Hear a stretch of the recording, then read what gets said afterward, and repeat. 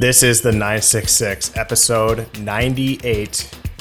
Mr. Richard Wilson, hello. How are you? Hey, how you doing? Good to see you. You've had a busy week, children with fevers, and I've been traveling and with storms. You know, I guess this tornado warnings were like the most severe since 2013. They closed the government, that sort of thing. I couldn't get back. I was traveling in North Dakota. I was trying to get back from Minneapolis and had to spend another night in lovely Minneapolis. The only thing worse than that, Richard, might have been trying to fly into Washington, D.C. during that whole day because the storms were quite wild. Tornado warnings here. We didn't see a tornado, but there's a lot of debris everywhere here. So it was nasty. So, yeah, you're exactly right. So when we caught the next flight out the next day, I was traveling with my 90-year-old mom back to North Dakota for a sort of quasi-family reunion. And the gentleman in our row, we were chatting, and they had taken off from Minneapolis the day before, 45 minutes away from DC. They turned him around, so he had to go back to Minneapolis and spend the night, even though he was close. But he also said he had a friend, because he was coming in with other members of his company, who said the landing, that she did get down, but the landing was the most terrifying thing she'd ever experienced. Yeah, no thanks. Also, no thanks to getting on a flight, flying somewhere, and then flying immediately back to your original destination. I think it could have been worse. And Richard, I think about it. You used this term, I think, actually on the air in a previous episode, but with two very young children here, and when they get sick, it turns my house into a weapons lab. I think that is so funny. Bioweapons lab. Yes, I now use that phrase quite often. Yes, and Richard, this is a bioweapons lab that is located deep in the Hijaz Mountains in Saudi Arabia. It needs to be very much protected. And Richard, you know what else is deep in the mountains of the Hijaz mountain range in Saudi Arabia? Our data room, which is so massive. And we have an update from our data room, Richard, actually. We've now been downloaded and have regular listeners in over 100 countries, which is awesome. Mabruk to you, sir. Mabruk to you. And you said, our podcast, provider, or the back end of it, not the platforms, sends these little updates, like these little medallions every now and then. And that just came over the transom. We didn't know it was coming. And it's about 100 countries is pretty awesome. That's pretty awesome. That's a majority of the countries in the world, Richard. Actually, there are 195, as you know, 193, and then the state of Palestine, which we'll probably talk about a little bit here, and the Holy See. So more than a majority of the countries in the world have regular listeners with the 966. That is wild. Thank you. Thank you very much. We greatly appreciate it. Great, humbling. Mm-hmm. Quite humbling. Richard, really good week of feedback as well. All over on all the platforms. I'd like to read some of it for our listeners before we get going here. This one is from Wassel M on YouTube. He says, this is one of the only podcasts that talks about this subject from a holistic point of view. Richard, you have done an amazing job connecting a lot of the dots between the policies and its role in regards to the long-term vision. He's talking about the Saudi Pro League and our segment on it. Even for a big fan of the Saudi Pro League, I've gained a lot from listening to this. So thank you guys for that. And I'm hoping that your podcast grows even further, as we need more objectivity in today's world. And because you guys deserve it, you guys have definitely gained a fan over here. Well, thank you, Wassel M. It's nice to have you. Thanks for that comment. That was really nice. Thank you. Yeah. Richard, this one was from Trimex, responding to a segment we did, I think it was last week, on the Saudi economy. And it sort of ended up with going back and forth with him because he has so many great questions. He's very interested in this subject, and he's a loyal listener and has been for a while now. Interested in asking about if it's possible to look deeper at the non-oil government income, where they get it. Is the tax base broad enough? Does it scale on people's incomes, et cetera? And I just sort of went back to him with the basic facts. We don't really know too much in the end exactly how much money the government of Saudi Arabia is making from various tax income schemes. You only really get the top level stuff from the Ministry of Finance. But it's interesting because he was asking about income tax. There is no income tax, as you know, Richard, in Saudi Arabia. There is corporate income tax. There is zakat. There are taxes on hydrocarbons and oil, but there isn't like if you make so much money per year, the government slices off a part of that for itself. It's a little bit more complicated than that. So just interesting. So thanks to him for listening and for the comments and stuff. So really cool. That might be a good one because they do track the VAT income. But yeah, you're right. There's a lot of sources that'd be worth it. And as we've talked about, Trimax is awesome, but he keeps asking these really good questions that we have answers for. So we have to figure out how to be more proactive and somehow get ahead of Trimax. Yeah, so it's funny because I actually spent a decent amount of time getting to the bottom of those questions. So it's like, just kind of interesting. But like, so one thing that I learned was they do break down. I'm trying to get to where the back and forth was because I actually don't have it right in front of me. But so there was an increase, by the way, in capital gains and profit on income from the Ministry of Finance, 63% year on year, which is actually significant. And that kind of is in line with the general economic activity that's been going on in Saudi Arabia. And they break things down, but it's things like other revenues, which increased 20%. So it's hard to really get into it, but Trimax is asking all the right questions is the point of sharing this. And you can comment on our videos and ask questions to us, and we try to respond to them pretty quickly on YouTube or on our podcast platform website. We see it all kind of filters in. So thanks to him for that, which is really helpful. Yeah, it is. So actually, we have 21 and 22 in terms of VAT revenue has been about $60 billion. Mm-hmm. Up, when they first started, VAT, I think, was in 2020. Is when they went from 5 to 15, yeah. It was in 5 to 15. So maybe VAT was introduced in 2018, maybe. Yep, that's right. The interesting hop is 2017, it was roughly 10 billion revenues in terms of tax revenue, jumped to over 30 billion in 2018. Then 29, then it is, it sort of stepped up little by little. Yeah, so 21 and 22, roughly 60 billion in VAT revenue, which is a huge thing. This is revenue. It's not like it's incremental. That's $60 billion you didn't have 6 years ago in terms of your budget. Right, and you see it over there. Go to dinner and it's 15% more for VAT. So it makes sense that it's coming in. One challenge, Richard, is the Ministry of Finance's website has been fairly slow to load. And I think that might be because people are checking it because they just released this report, which has a lot of the figures. But that was making it a little frustrating because I couldn't really get to the report. But I did include a link to the actual financial report that was released last week in the comments section, and I'll put it in the comment section of this video as well, just so it's handy. It's well formatted report. So anyway, by the way, for us old hands at this, it's not too long ago where you couldn't trying to find this info was, needle in a haystack. Yep. It was out there. Maybe it might have been one point in one place, probably not, but it certainly wasn't collated, forecasted, organized. Their budget, finance, economy. You can get real numbers now. You can get fairly accurate numbers quickly, and you couldn't do that 10 years ago. Yeah, great point. Or 5 years ago, really. It's sort of newer that they would do a press release, do a public statement, have it on the website, just like a corporation might. So yeah, that is cool. Richard, let's get going. What is your one big thing this week?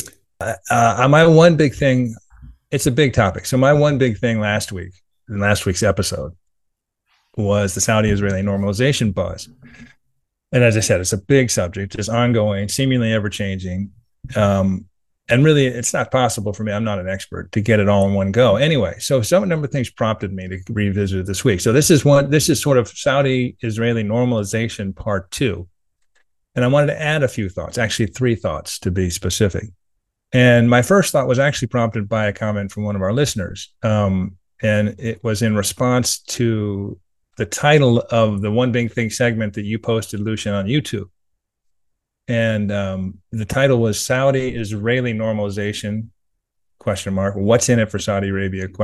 And at Khalid Al-Umri, 6566 replied, quote, I'd say everything. Partnering with a developed neighboring country, Israel, is much better than what we currently are doing, which is throwing billions into, quote, the cause, unquote. And then close quote what he said. And the cause, by meaning he means the Palestinian cause. And I think if you're looking at this Saudi-Israeli normalization and how things end up, it's an important point. Because this normalization discussion is a three-way conversation. It's between Saudi Arabia, the United States, and Israel. The Palestinian Authority is not at the table, probably won't get to the table, but they will probably be politely, apprised of the results if results ever do come forward. And I think it's, obviously that's very frustrating for the Palestinians and others, but it's sort of the situation we find themselves in. I think the commenter reflects the reality from many in the Gulf and in Saudi Arabia. I mean, they recognize the injustice and the inequity of the Israeli occupation of Palestine. They empathize deeply with humanitarian costs this has imposed for decades. So, their grandparents, their parents today, they've all sort of been very sympathetic and responsive to this cause, and the humanitarian cost on the Palestinian people. But they also believe, the Palestinian cause, as the commenter mentioned, has been mismanaged, and that the current leadership is inflexible, old, and out of touch. And an interesting article today by Douglas Bloomfield in this Jerusalem Post, and he was talking about normalization. It's a good article. But he talked about the Palestinian Authority and its situation, and this is what he says, quote, the Palestinian Authority is weak, corrupt, and ineffective. Its leader, Mahmoud Abbas, is 87 years old, in poor health, and in the 18th year of a 4-year term, and refusing to pick a successor. His maximalist demands on Israel have led many to believe that he is more interested in victimhood than statehood, unquote.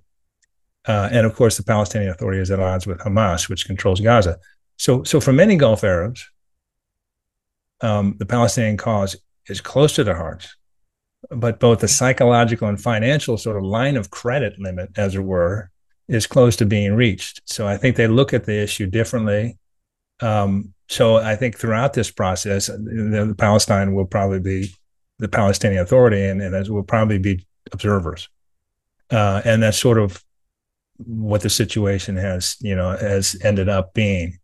My second thought, and we laughed about this, Lucian, is about the constant speculation, unquote, strategy that Dr. Abdulaziz Al-Ghashyan mentioned that the Israelis are employing.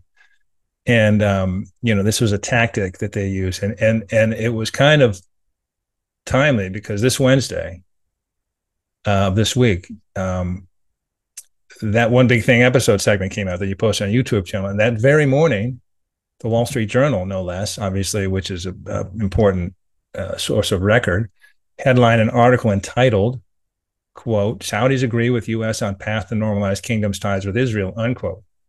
I mean, that's a strong statement.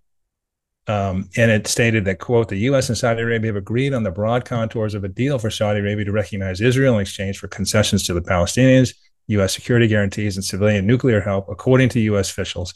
U.S. officials express cautious optimism that in the next 9 to 12 months, they can hammer out the finer details of what would be the most momentous Middle East peace deal in a generation, unquote. So this is not the first time that I wondered if I do, in fact, know nothing. So that was in the morning, Wall Street Journal article. By the evening, both the White House and the U.S. National Security Council had publicly stated that this was not accurate. John Kirby of the NSC said, quote, quite frankly, just to be blunt here, I think the reporting has left some people with the impression that their discussions are farther along and closer to some sense of certainty than they actually are. The bottom line is there's no agreed to set of negotiations. There's no agreed to framework to codify normalization or any of the other security considerations that we and our friends have in the region, unquote. So for us, I think you might agree here too, Lucian, the only real takeaway here is that both of these things are probably true. A framework is being discussed and It is far, far away from a potential agreement at this point. So that's thought number two. The constant speculation continues. Final thought, number three. And in the last segment, we talked about negotiating tactics and how it makes sense for Saudi Arabia to engage with the U.S. to see what is possible.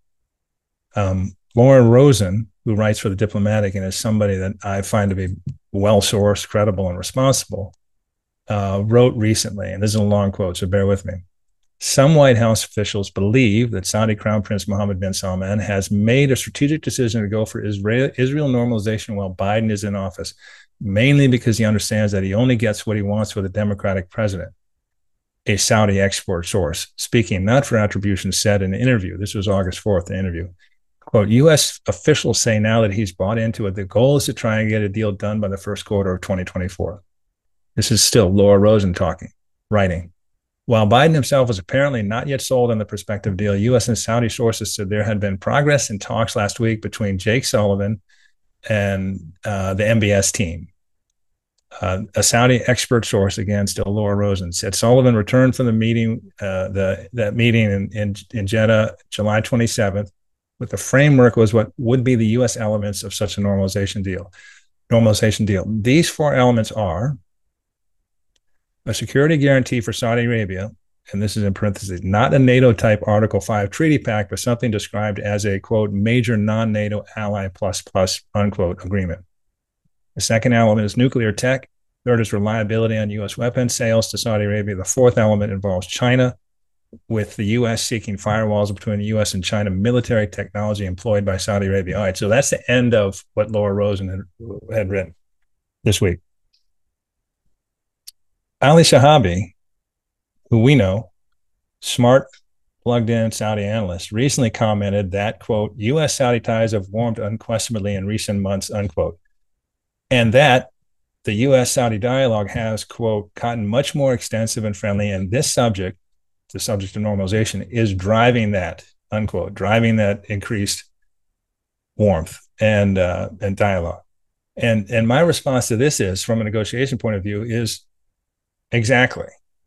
From the Saudi perspective, normalization with Israel may or may not make sense at this time.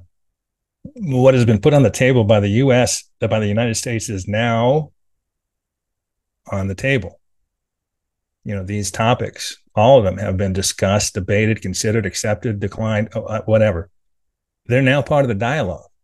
In addition, all the players at the table have gotten to know each other better.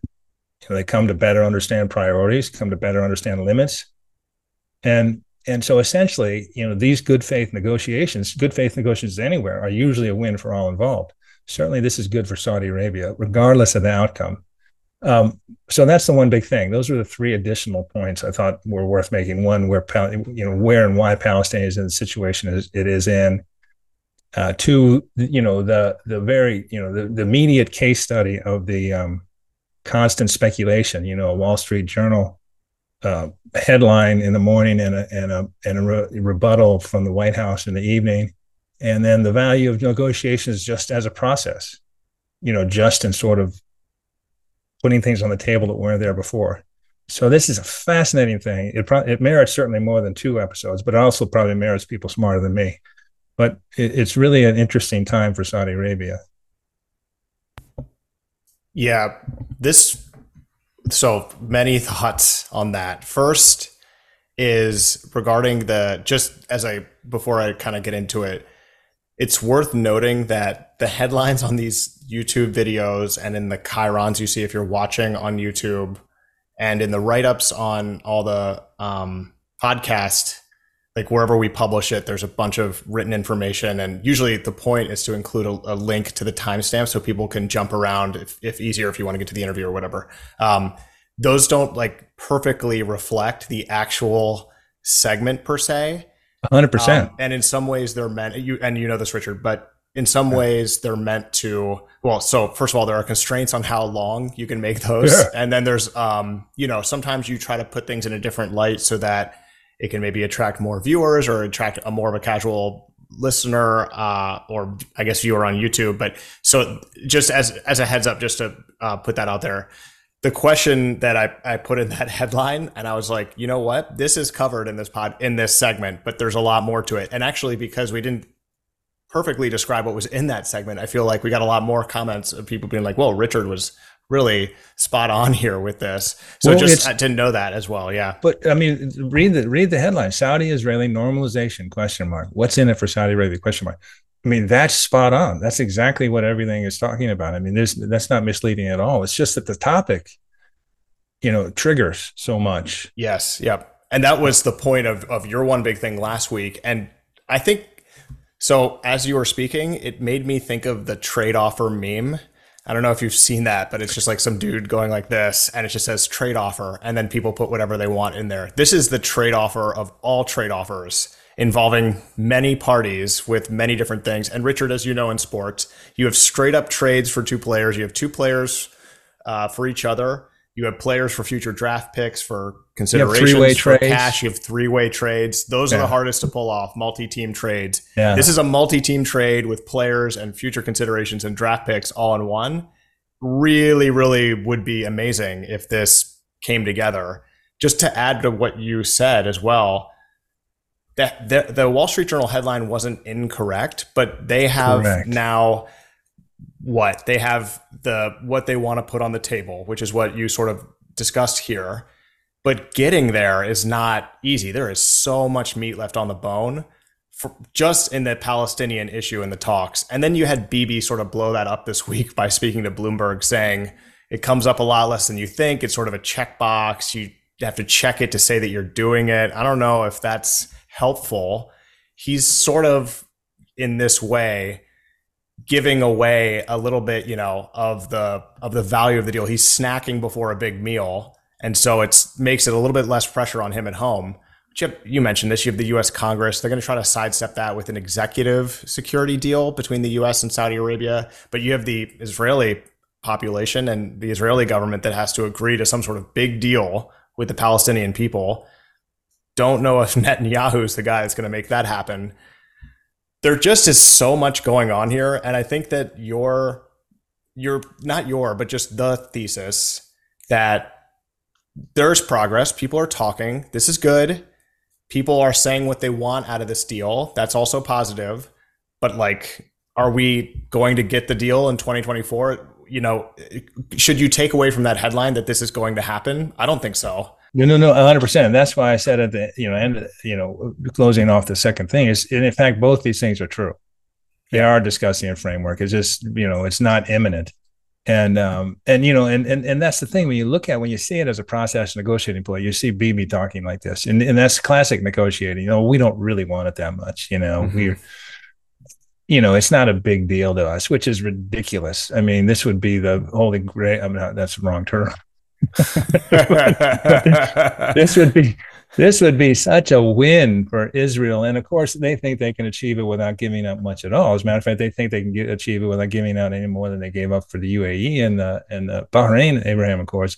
And in fact, they may get it. But boy, they want it desperately. It would mean the world to them. And so that's part of it. Play down like you don't care. I mean, it's never ending. But I still believe, at the nexus of all this is the United States. Think about it. And this is the thing that I first made clear to me when we were talking with Dr. Abdulaziz Al-Qashaiyan, because he's pretty lucid on this, very lucid on this. Saudi and Israel are negotiating U.S. assets, U.S. money, U.S. prestige, U.S. concessions, U.S. military, all these things. So, I mean, we're the bank, we're the guarantor, we're everything on this. And in return, neither one of them, I don't think, is going to give up very much. I mean, Saudi Arabia is certainly not going to, may curtail some security and defense interaction with China and Russia.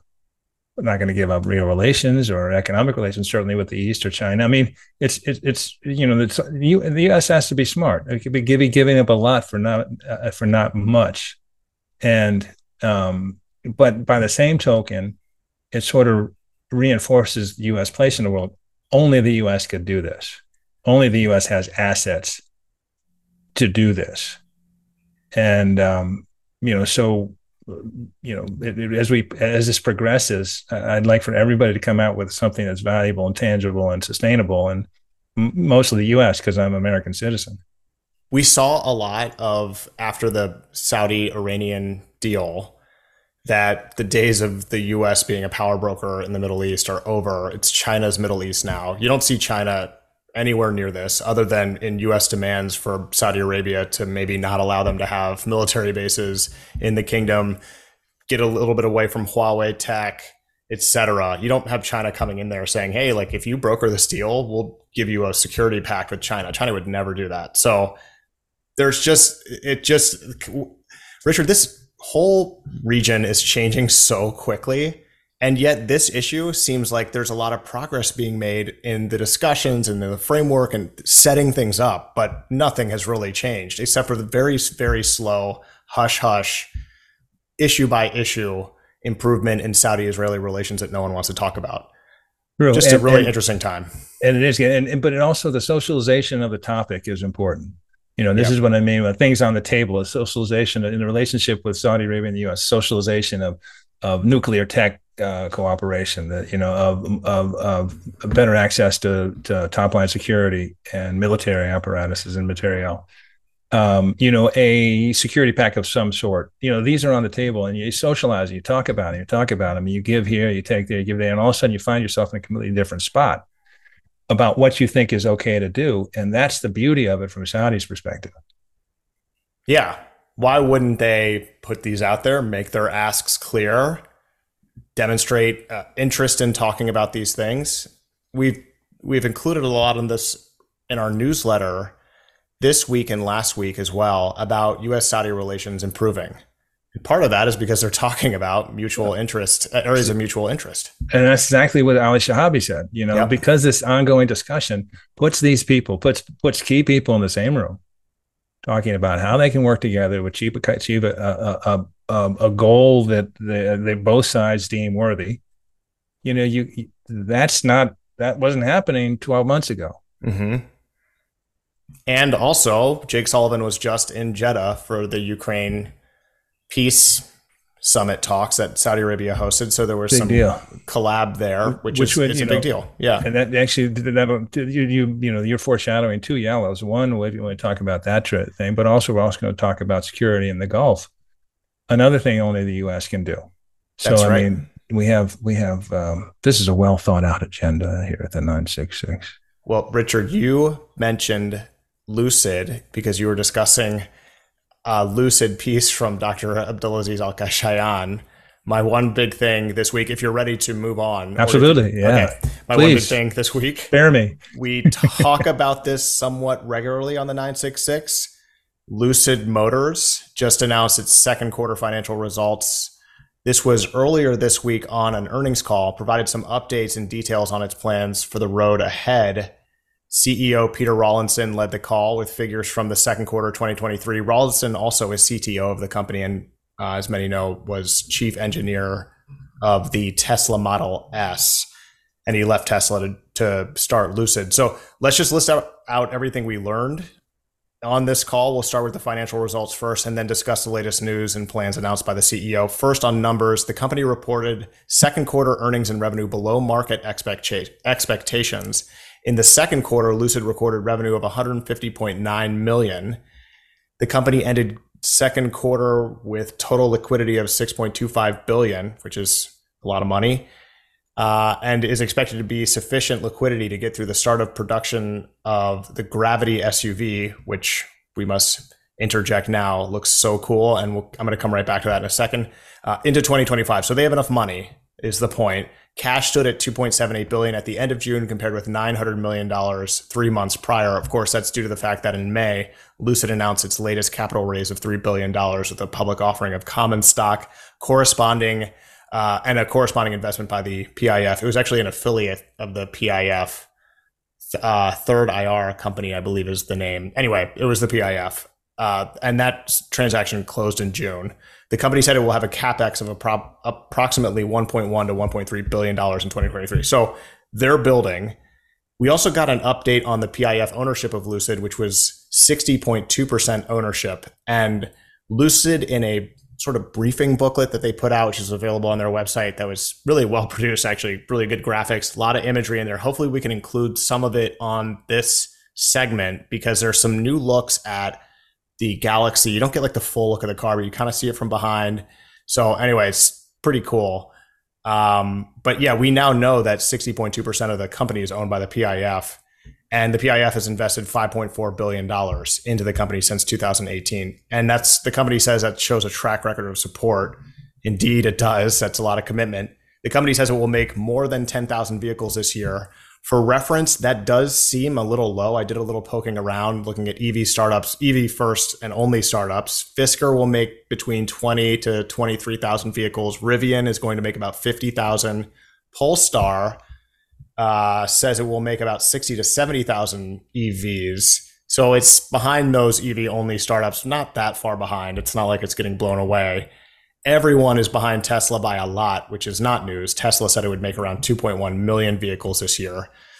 Okay, so that's sort of the financial picture and a little bit about what they're doing. On to the news and announcements here. And again, I hope to include some of this in the video production, but the company released some imagery, and the Galaxy you can now see from behind. You get to see Rawlinson like kind of behind the vehicle, but they're purposefully not showing the whole thing. They'll be doing some road testing phases this year, and then they said by 2024 the Lucid Gravity. I've been saying Gravity. I've been saying Galaxy. I think it's Gravity is the SUV. Right. Yeah. Okay. So apologies. No but the Gravity will be available next year. At the end of next year, they said they'll start selling them. So it's going to be a little while until we get to see that on the road. The Lucid Air Pure will be available in higher volumes in the second half of this year. And the Lucid Air Sapphire will begin production anytime. They said summer 2023. We're in August now, so we're running a little low on time there. But on Saudi Arabia, the company is moving forward with work on a plant in the kingdom. It's first outside its main plant in the United States. Lucid's core EV tech is created in-house and manufactured at Lucid's facility in Arizona, where the company produces its own electric motors, transmission systems, power, electronic inverters, the revolutionary Wonderbox, racing-derived battery packs. It's sort of doing it all at its company in Arizona. So what they're going to be doing in Saudi Arabia is building a facility that will then assemble Lucid vehicles that are made in parts in Arizona. They'll be shipped over to Saudi Arabia. And at its peak, Lucid expects to manufacture up to 155,000 vehicles per year at that facility in Saudi Arabia. That'll be located at the King Abdullah Economic City, sort of near Jeddah. So they're going to start doing this, Richard, at the end of this month, September 2023, really beginning of next month, anytime next month is what they said. But they're going to ship elements of the car to Saudi Arabia. They will start assembling them in Saudi Arabia.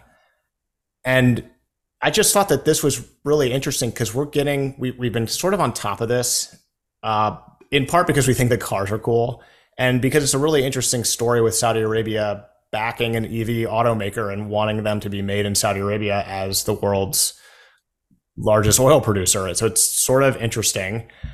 CEO Peter Rawlinson said, "We are not limited by our ability to manufacture. Most of the supply chain has now come throughout COVID area is figured out. We are limited by our ability to sell the cars right now, and that's my key focus," he said. So really what we're looking at now is they've got a ton of money. They're making cars. They're not making enough cars right now to really see any sort of profitability, but also to compete in any way with Tesla. And I don't think that's realistic. The cars are more expensive. They did drop the price, I think, of the Lucid Air by a little bit to make it a little bit more affordable. 82,000. 82,000, which is still nowhere near my budget. No, that's still pretty high. That is not anywhere close to Tesla's model and some other EV producers' models. But this is really the point that I want to make with that, Richard, is that if the car is actually that much nicer, and from what you can see, it looks really, really nice. You drove one, and is it Galaxy? Do I keep messing this up? It's Galaxy, right? Gravity. It's the Gravity. For the SUV. I haven't driven a Gravity, but I drove a Lucid Air. If these cars are actually way nicer and they're just the luxury version of Tesla, that could be a very, very good separator for the company. they have cash. I don't think Polestar or Rivian have the same sort of state investment fund backing and sort of guarantor that they have. Lucid can be a loss leader for a long time, potentially outlasting some of its peers. So if they're in the market for a while, what is the deciding factor when you're buying a car? Is it quality of car? Is it price? If Lucid's cars are just that much nicer, have that much more range, are the luxury version of Tesla, I could see a place for it in the marketplace. And I can see it outlasting some of its peers that may not get there because they can't possibly sell cars fast enough. So just sort of a pretty good update from Lucid on where they are. You know, we got the numbers and everything, and they weren't impressive, but I guess one figure that was impressive was how much cash they have on hand now with their recent raise, the backing of the Saudi government, the fact that they will be starting to assemble these cars in Saudi Arabia, which is really good news both for Saudi Arabia and for Lucid. Seems like they're in a decent position here. They just got to start getting these cars out into the marketplace. And I think that's going to be the focus here over the next year. So it'll be interesting to see what happens in the next few months and how they end up doing before the end of the year. If they hit that 10,000 car figure, just an interesting time. Again, we welcome anyone from Lucid to not just come on the show, of course, but provide us with Lucids so that we may test them ourselves and drive them, because that would be awesome. There is one, as I mentioned, Richard, out here near me that I see all the time, and it looks so cool. And again, if it's a really nice, if it's the Mercedes to Tesla's Toyota Camry, I can see there being a market for these eventually. I love that. And that was really informative. And it's good to get a sort of a catch up on this. And you look at, first of all, it's nice that Lucid Air price came down, but they also came out with the Lucid Air Sapphire, the $249,000 version, which goes 0 to 60 in 1.89 seconds. What do you... Everyone needs that. You know, if one of your kids wasn't buckled in, they'd be plastered up against the rear window. You know, that is fast. Oh my goodness, that's insane. And it's just really curious to me. There's so many interesting things, because you look at Saudi Arabia. So Saudi Arabia, look at this. All right, so let's take this investment. This is a big investment, and you know, a $5.4 billion investment. It's the understatement of the year for Lucid to say. I don't know what they said. They've been strong supporters. I don't know. I mean, they're superstar supporters, and it gives Lucid, you know, a cushion that you know, most any sort of corporation rarely has. But you look at it from a Saudi perspective. I guess I'm really fascinated. I'll get to the question at the end, the wonder at the end. You know, it makes sense technologically, investment, you know, and this is cutting edge EV stuff. This is leading EV stuff. It makes sense industrially in terms of building a sector, an automotive sector. You know, it makes sense in terms of upskilling population, employment, all sorts of things. And it might make sense from a veteran's perspective. And on top of that, we think the car is beautiful. But the problem is, the thing I can't get, you know, that sort of stumps me is Peter Rawlinson said it himself. These are no longer supply chain issues. People just aren't buying this car. And I don't know if it's the price point or what it is, because by, you know, every almost uniformly, and I have not read a negative review of this vehicle. And most of them are over the top in terms of praise. Yet, you know, they sold 10,000 this year. That's just not a lot. It's not enough. It's not nearly enough. So I don't know how they're going to solve this problem, because something's missing in terms of either its market strategy, its positioning. I don't know, because you and I both look at this and go, oh my goodness, and we drool. But, you know, apparently we're in a fairly small minority. Yeah, just a slight correction there, Richard. They haven't sold 10,000 this year. They're going to make 10,000. Right. There you go. That's the goal, but that's low. And so your point stands, but you're right. I mean, if the car is really awesome and in this sort of like promotional document, and we're going to put a link to it because it's publicly available information. It does have some really badass photos of the Lucid, just like really high res photographs. And then a lot of actually really good, financial information from this recent release. But Page, what is this? Page 26 of 29. It's awards and accolades. Winner, 2023 World Car Awards for the best luxury car. Newsweek 2023 World's Greatest Auto Disruptors Powertrain Disruptor Award. Bloomberg Green ranked number 1 and 6 of the top 7 overall green EV ratings. U.S. News and World Report Best Luxury Electric Car 2023. Car and Driver, Money, Auto Trader. People, not people, reviewers and auto experts love the car. How do you get people to love it? Is it just make it less expensive? There are still very wealthy people buying cars that cost at least that much. A new Toyota Land Cruiser, at least not the newest one because they're kind of changing everything about it, but a new Toyota Land Cruiser was like $90,000 in the US. That's more than a Lucid. People are willing to spend that much for a car. Right. Again, not us. But we're willing to take a free car, absolutely. But Exactly. people are willing to do that. So how do you get them to do it? How do you get people to drive it and feel it and see it and want it? Maybe it just takes time, and that's something they can afford because they have PIF backing. 100%. And by the way, PAF is not putting all its eggs in the Lucid basket. I mean, they have a $5.6 billion with Human Horizons, which is a Chinese electric vehicle. They've got a huge commitment with Sear, yeah. A number of other EV investments, all trying to build this automotive ecosystem, particularly electric vehicle ecosystem. And but both those guys, the Human Horizons and Sear are more sort of mainstream, affordable. The Lucid is definitely a luxury play. And look, we know about the Saudis love a luxury play. A lot of their tourism, especially in the new places, is luxury. That's what they lead with, luxury. Yeah. And they get some trendsetters and influencers, and then they move on down the spectrum in terms of affordability. But they're covering the whole range of it. But yeah, this is fascinating to me. I'm not saying my tastes go with everybody, but both of us think it's a gorgeous car. Both of us see that it's a well-made car, but it's got to sell better.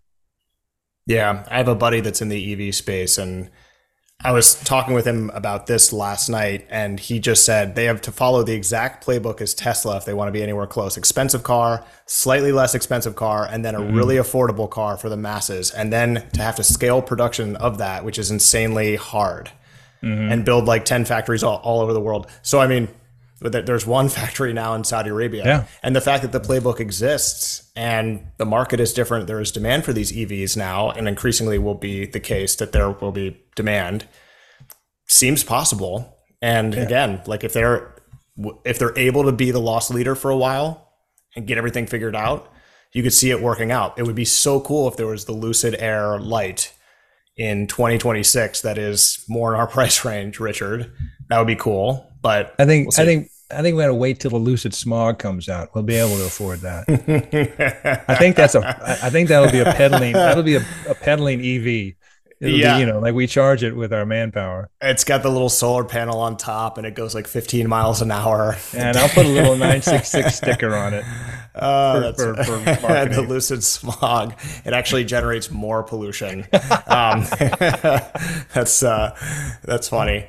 Richard, let's now get to our incredible conversation with Peter Al-Saif. Just a fantastic one.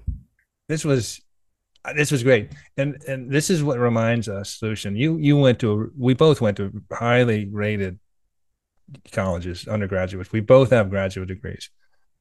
And neither one of us considers ourselves experts. And this is because when we get to speak with people like Peter Al-Saif, I mean, it was really great. He's from the region. He's a scholar, but he's deep into the subject matter, has really good insights. This is an expert.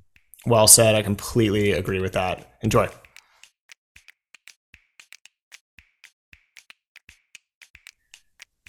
We are pleased to welcome onto the 966 Dr. Peter Al-Saif, founding president at Al-Saif Consulting and assistant professor at Kuwait University, a visiting researcher at Georgetown University, where he completed his PhD in history. Peter is also a non-resident fellow at the Arab Gulf States Institute in Washington. Dr. Peter, welcome to the 966. Thank you, Lucien. Happy to be here. Hi, Peter. How are you doing? It's great to have you. We talked about this for a little bit, about getting you on the show. And We did. I'm glad we made it happen.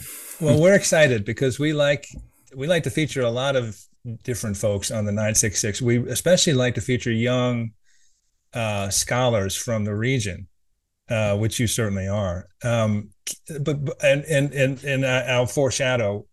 Really, Butter posted really a terrific thread on Twitter, now X, back in early June, just about Saudi Arabia in general. It was really rich, had a lot of good thoughts and insights.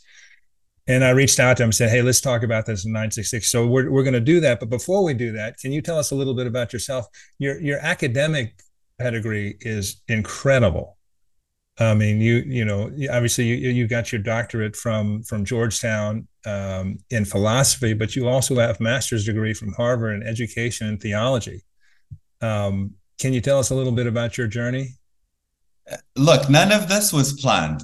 Sometimes when I look back, I think I was meant to live in the age of the Renaissance, probably, or have some family like the Medicis sponsor me, and then I just go off with my own educational pursuits.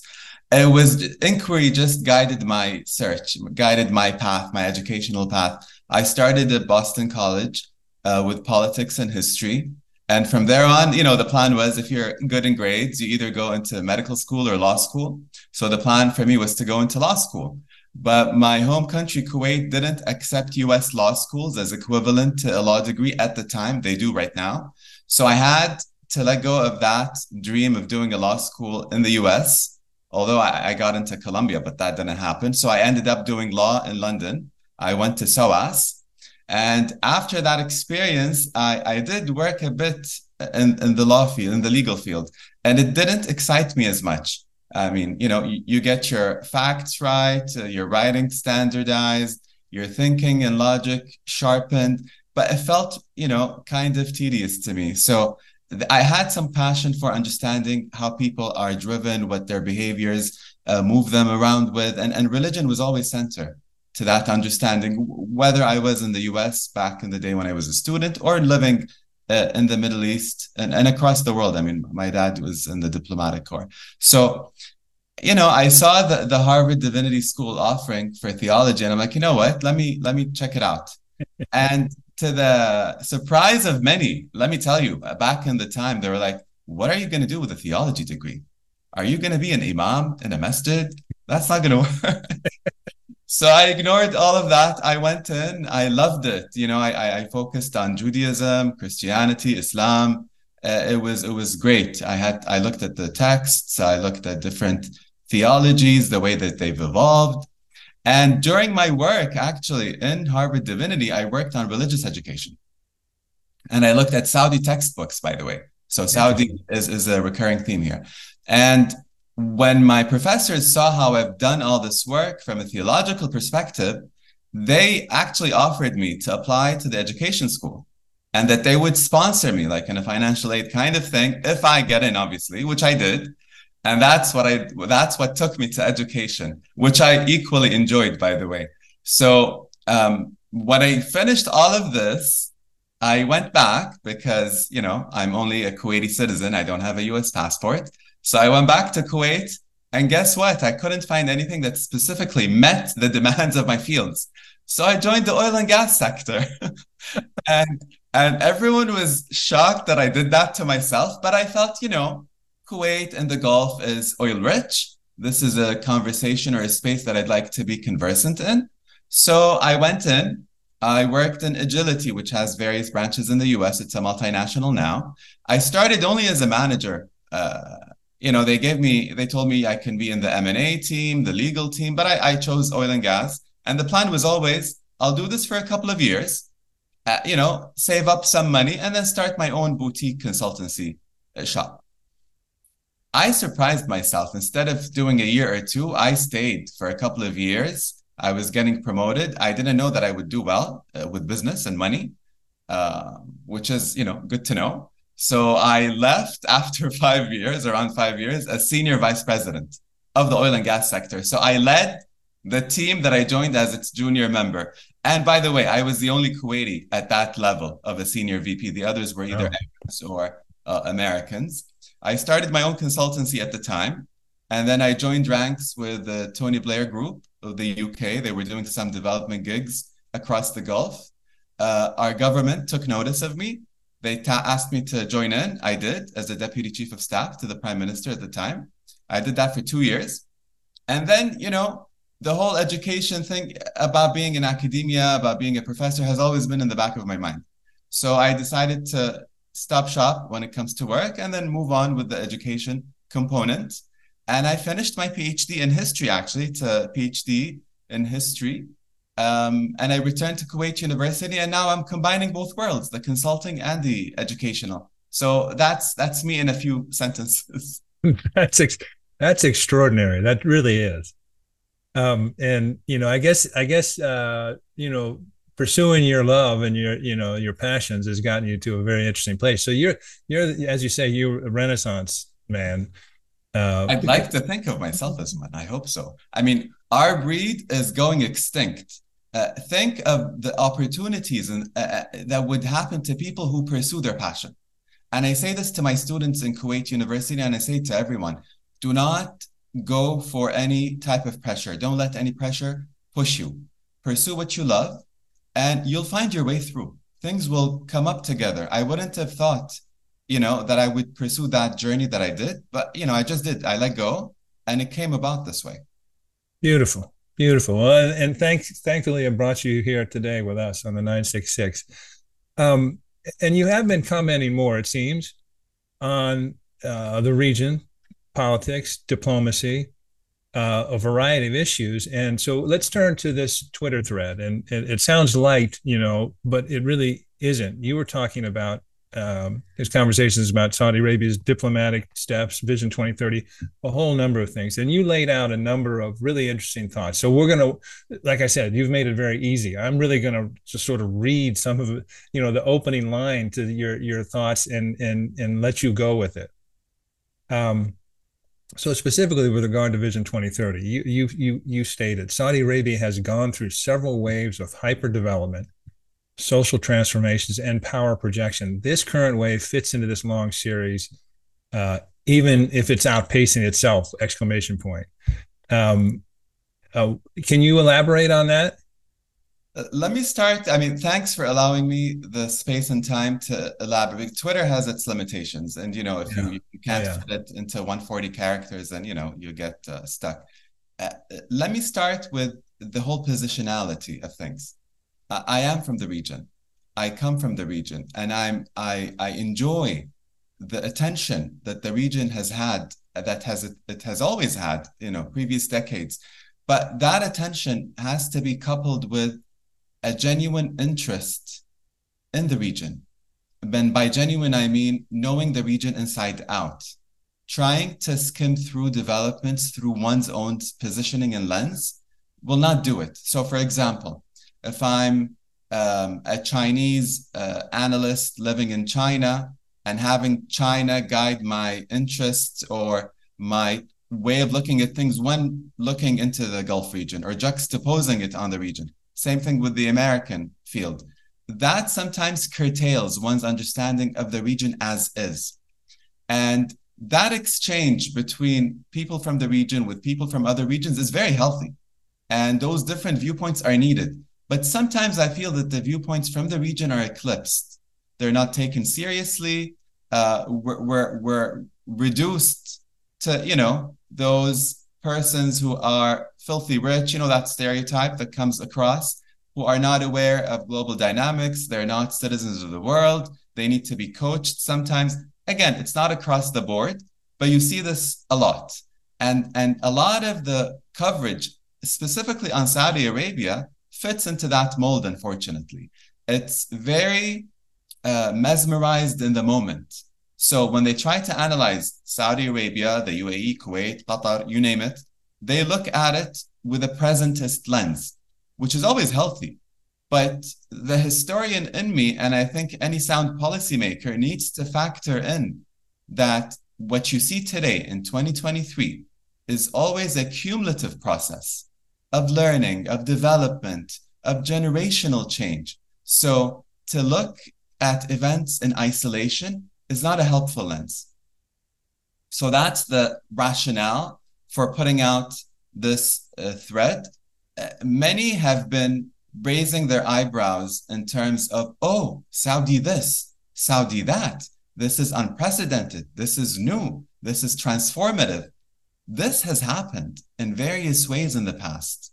So let me go to the thread. Like you said, I mean, from the get-go, we're now, let's stick to the 20th century. I'm not going to go. I mean, we're talking the third Saudi state. If I go to the first and second, we'll spend a few hours. Yeah, exactly. We'll not go there. Although I think it would be fascinating. So we maybe offline. I mean, it would be very fascinating. But anyway, please. Sure. So the third Saudi state was founded in 1932. So we celebrated close to 90 years last September. Right after its founding, and by founding, I mean the reunification of various parts of the Arabian Peninsula. Such a reunification, when put across history, is a major achievement because it's been centuries since that unification has been in place. And why is that a positive development? It reduces conflict. It reduces a lot of the strife that was going on over resources at the time. As you know, one of the poorest spaces in the world at the time. Mm-hmm. So come 1932, the announcement of the Kingdom of Saudi Arabia. A year later, the Saudis agree on a concession agreement with the Southern California Oil Company, SoCal. And they create a subsidiary, the California Arabian Oil Company, I think. And they go ahead and they find oil in 1938. So it's not the process of finding the oil, or, by the way, the development of the Trans-Arabian Pipeline, the TAP line, which at the time in 1950, when it was completed, it was the longest pipeline in the world. And it connected the Gulf to the Mediterranean. So why do I mention these developments? Those were not done without Saudi hands, without Saudi minds, without the sweat and tears of people on the ground. So to try to make it an abstract exercise in which Americans came in, they did everything on their own, they brought in their own people, that's too reductionist. And that wasn't the case. So the amount of development that took place and the amount of agency that Saudis had in their hands, and by agency, I mean sometimes they were not happy with their salaries, sometimes they protested the company, sometimes they stood up for their own rights and they sometimes won, sometimes they did not. All of that helped develop a Saudi citizenry. So to me, that's a very major wave that doesn't get talked about when speaking about Saudi today.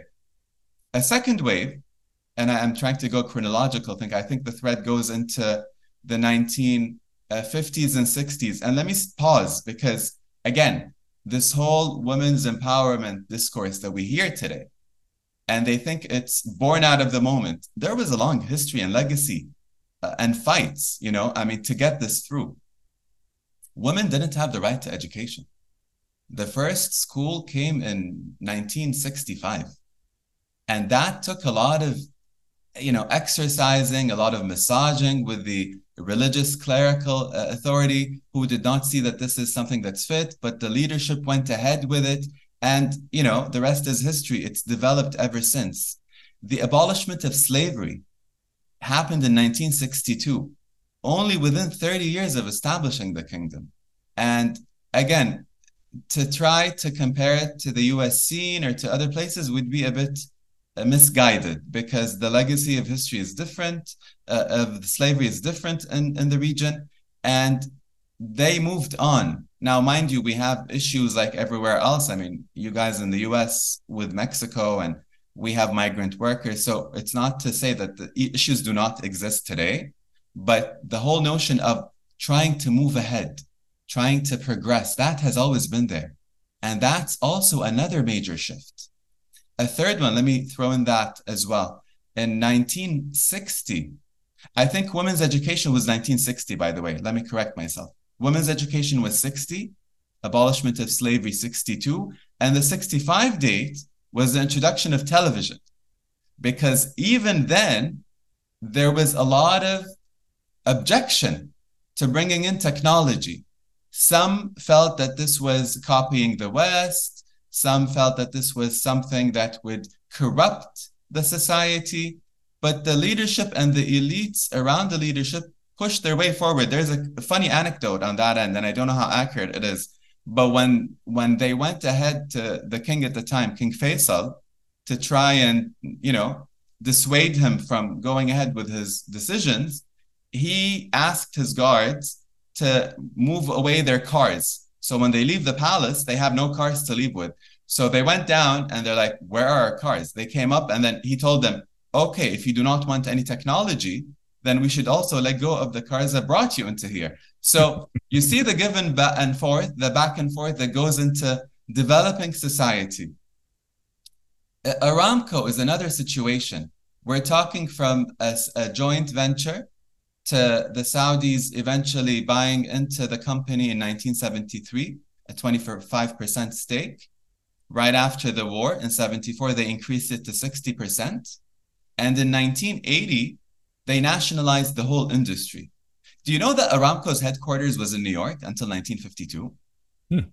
It just moved to Saudi in 52. So all of these small steps come with a lot of processes, a lot of learning curves, a lot of developments. Aramco today is listed, as you know. There is that movement now to green energy, to green hydrogen, to clean energy. So there's always that motion of progress. So again, the whole theme of trying to stick us into one space, one spot would be inaccurate. And let me end this whole waves with the last wave that I saw happening or unfolding in front of us is what I term with the early 2000s. And that's the social liberalization agenda that the late King Abdullah and the governments then pushed forward. Some people, and again, I'm thinking American, think that this only happened because of US pressure due to 9/11 and all the things that came about. But let me remind you, the Saudis had the Khubar bombings in 2003.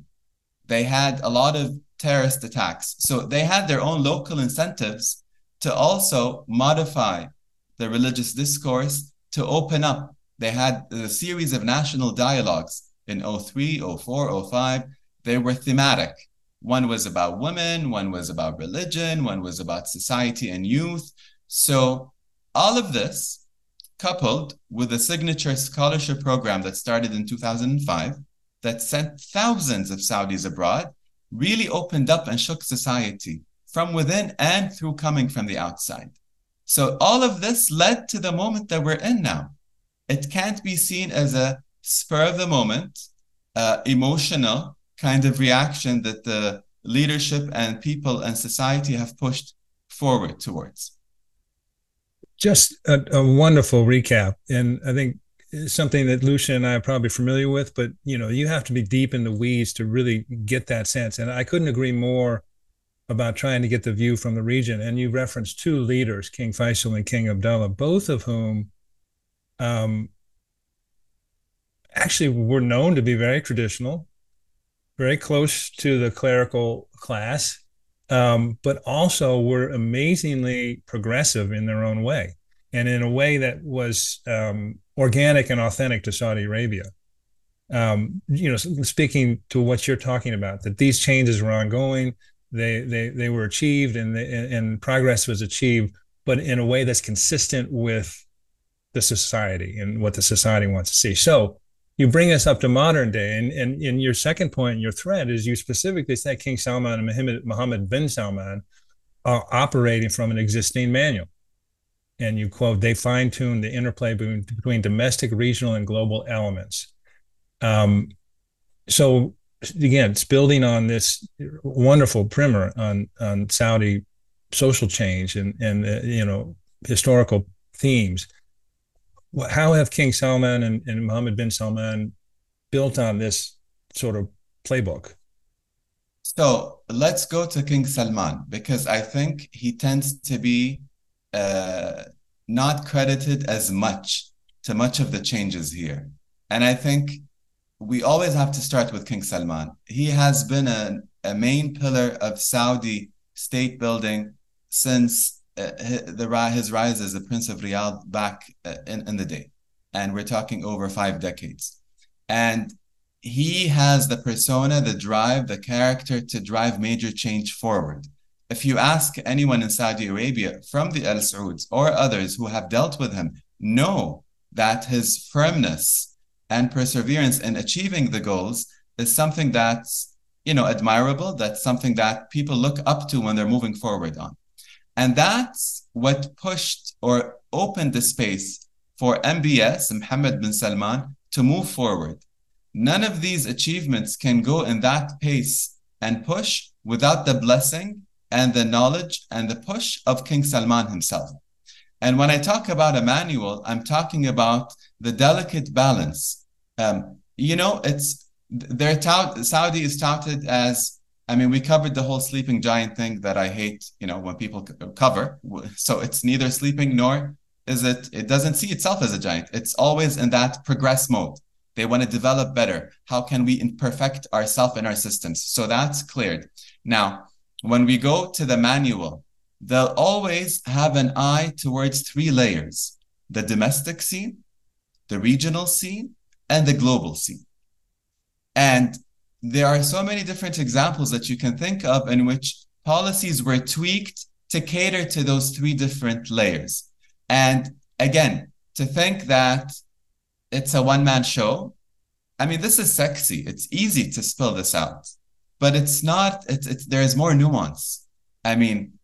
Look at the detour that happened with moving from the rift and its implications with Qatar to then the embrace. No one does this if they don't have a pragmatic outlook. And this is the pragmatism that you need to develop a nation. You can't be stuck to an ideology of the sort, or else you're going to end up in, lost in history like some of our neighbors are, unfortunately. And here I'm thinking Iran, and hopefully maybe we cover it later, but this is something that they can work on. Now, that's one example from the foreign policy toolkit. Let me give you another example. Remember how they shifted the VAT, or they cut off certain subsidies? The subsidies were returned in a year's time during COVID when there was a need. And there is that promise that the 15% would go back down to 5% when the need arises. So there is a system in place that looks at the different elements in society. The same thing goes with the women's role. So now we've developed different universities that cater to women, and they're pushing them beyond what they're used to. We saw a woman join the space a few weeks ago or a few months ago. So how does this push a certain limit on society's understanding of itself? Taking certain symbolic moves of that sort have a long way to go to push a certain message through. So sometimes these movements are done with an eye to changing societal understandings. And it's hard. Let me tell you, I don't know how they do it, and I'm sure there are many hiccups along the way and things can be better, but it's hard to manage change. And it's hard to be in that pressure, whether it's self-imposed or not, it can go either way, of being the leader of the region. Because Saudi, talk to the enemies or the friends of Saudi Arabia, they'll both concede to that reality. And that reality is not only based on the symbolism of Mecca and Medina, which is, again, a tried, tired metaphor, if you may, but numbers back this up. Mm-hmm. It's the biggest economy, the biggest labor force. They are more and more acting that role out. And this is what the region benefits from. Because let me tell you, whenever there's a major initiative, you'll always notice the GCC and the other party. So the Saudis don't go at it alone. They think of the conglomerate as well. Here, I'm thinking, for example, the latest meeting with the Central Asian nations. That was not done with Saudi alone. The GCC was brought in. The China Arab summit that happened. The America Islamic summit that happened during the Trump years, and so on. So they're trying to live onto that role. They have a mission to be part of this world and to try to infect a positive change. Again, who would have thought Zelensky of Ukraine would be invited to an Arab League meeting along with Bashar al-Assad, and that both would attend in the same room? Who does this? It takes boldness. It takes creativity. It takes trying to please or adapt to the different worlds out there. Same thing now with the Ukraine, the news. I mean, I don't know if it was confirmed yet or not, but in a few days we have another round of peace talks on Ukraine, which, by the way, the Russians would be more attentive to, given the relationship between Russia and Saudi Arabia, even without their presence. But I think building up to that role will say something about how Saudi now sees itself as part of the globe. It's not only a Middle Eastern power, it's not only a Gulf power, but it wants to rise above that to contribute to global society. Lucian, boy, I love listening to you. Only Lucian, we're grateful, actually. We have, thousands of subscribers on YouTube and the same with our podcast, and our reach has grown. But way back in the beginning, one of our very first long conversations, when I think Lucian, we had 6 listeners, including my mom and my golden retriever. And my mom, yeah. And Noodle, your cat. And Noodle, my cat, yeah. Was exactly this, the overlooked role of King Salman and his unique and pivotal, just extraordinarily pivotal role in Saudi history and what he's done. But I agree with you 100%. So you're talking about waves. You're talking about, but you also acknowledge that keeping up with KSA is not only tough for non-Saudis, but Saudis also, because this current wave is trying to deliver results faster than ever before. It's on fire. Let me give you an example. Let me give you examples from my visits to Saudi Arabia, and I go there often. I have an extended family. Al-Saif crosses over to Saudi Arabia. We are a small branch that migrated to Kuwait. Let me tell you. I mean, where can I start? From the smiling faces in the Riyadh airport, the welcoming hospitality that you get hit by once you arrive into the airport, to being picked up by a woman Uber driver in Riyadh. I never had this in the States, let alone in Riyadh. And I converse with her and I'm like, are you fine doing this? Is this your job? She's like, no, I have a marketing job daytime, but I do this on the side. And I'm like, does anyone even bother you? She's like, no, with that new anti-harassment law and with the numbers are registered and everything, no one dares to going to Jeddah and Medina to see female tour guides trying to explain their city to the world, to people visiting them. Examples are limitless. And these are just things that me as a Gulf citizen, I'm not used to.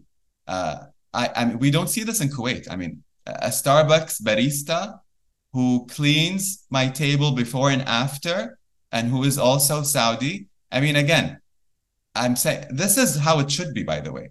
I'm just saying that this is being normalized as normal action, and that reinforces them being part of this global world order in which people contribute to society, right? And this is what you need. Again, many examples, but I think has always been that rapid change. But what's been happening in the last 8 years, it's gone even further.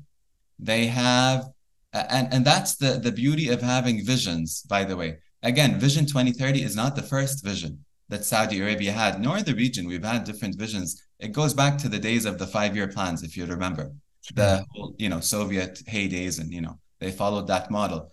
But I think having a target and rallying people around that target and pushing forward with that target, keeping in mind Saudi Arabia first. And let me comment on sports, because again, another tired concept is the whole sports washing thing. Let me tell you, they could care less about what people think of them abroad. Saudi Arabia, just like the rest of the Gulf, has an obesity and diabetes problem. One way of fixing this is getting people to run, to jog, to have role models in the sports industry. How brilliant. And then to reinforce internal tourism, and not only internal among Saudis and Gulfies, but about people coming from abroad, you bring in branded names. I mean, it's no secret. I mean, that's what people do everywhere, when clubs pick up certain names in other regions. So trying to change the image of a country may be one of their goals, but let me tell you, it's far down the list. And that's why The Guardian or some other newspaper, I forgot the name, they had a culinary contest and they're like food washing or something like that. That's too much. And you know what it does? It's funny, but you know what it does? It makes people in Saudi Arabia feel a bit ticked off and distant from others in the West. There is a gulf that's being built and it's unnecessary. Why should there be such a gulf? Think of Saudis, Gulfies, Kuwaitis, Qataris as normal people. And we are, we have good and bad people. Some policies go well, some don't. There is a certain system in place. I mean, let's not hide our heads behind the bushes. No one denies the absolute monarchy element of this. And they talk about that. But I frankly think that with all these changes, there will be more space for people to express themselves. And I have an article that's going to come out, by the way, either today or tomorrow, that talks, because tomorrow is the anniversary of the invasion of Kuwait. So I have a huge article coming out on how the invasion shaped the Gulf. And I talk about this because Kuwait is known for its open political system.